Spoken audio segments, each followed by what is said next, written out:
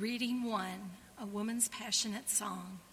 The Song of Mary is the oldest Advent hymn. It is at once the most passionate, the wildest, and one might even say the most revolutionary Advent hymn ever sung. This is not the gentle, tender, dreamy Mary whom we sometimes see in paintings. This is the passionate, surrendered, proud, enthusiastic Mary who speaks out there. This song has none of the sweet, nostalgic, or even playful tones of some of our Christmas carols. It is instead a hard, strong, inexorable song about collapsing thrones and humbled lords of this world, about the power of God and the powerlessness of humankind.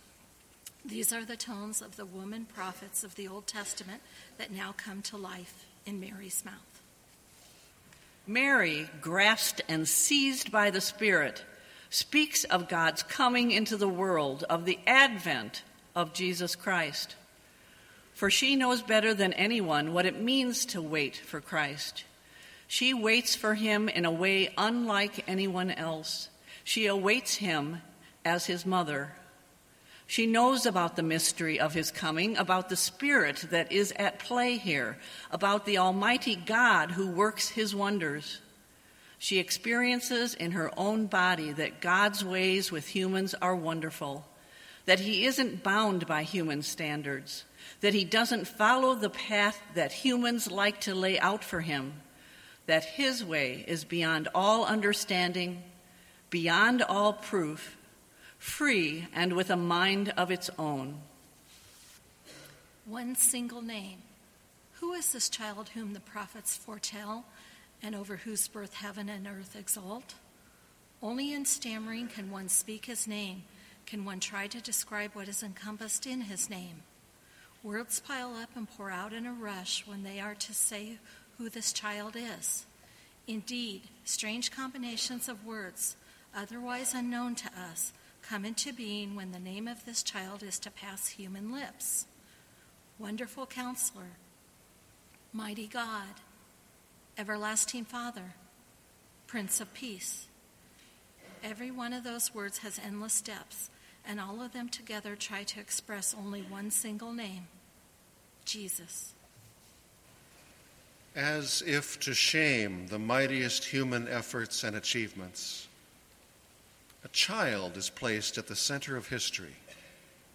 A child is born of humans, a son given by God.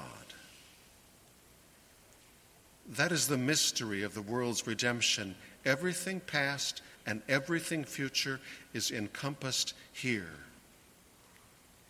The infinite mercy of Almighty God comes to us in the form of a child, his son. That this child has been born for us, that this son has been given, that this human child, this Son of God, belongs to me, that I know him, have him, love him, that I am his and he is mine. My very life now depends entirely on all these things. A child has our life in his hand. We are talking about the birth of a child, not the revolutionary act of a strong man, not the breathtaking discovery of a sage, not the pious act of a saint. It really passes all understanding. The birth of a child is to bring the great turning around of all things, is to bring salvation and redemption to the whole human race. What kings and statesmen, philosophers and artists, founders of religious and moral teachers vainly strive for, now comes about through a newborn child. Where God comes in love to humans, unites himself with them, peace is made between God and human beings, and between human being and human being. If you are afraid of God's anger, go to the child in the manger and get the peace of God as a gift.